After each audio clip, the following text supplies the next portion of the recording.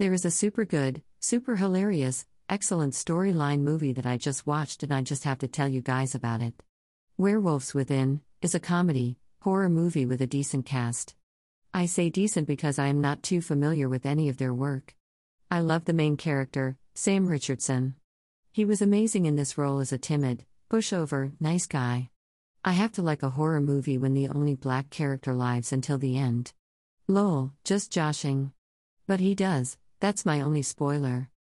I don't want to ruin it, but I was almost mad, then I was shocked, and so pleased by the end. I thought the villain was one person, but it wasn't. Then midway through the movie I'm like, the title doesn't match the movie.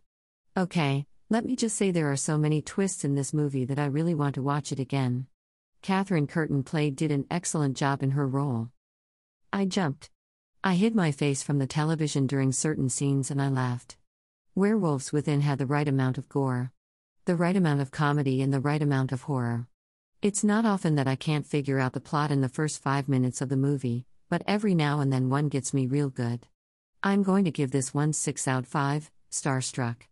If you need a good pick-me-up and love comedy horror, then watch this movie.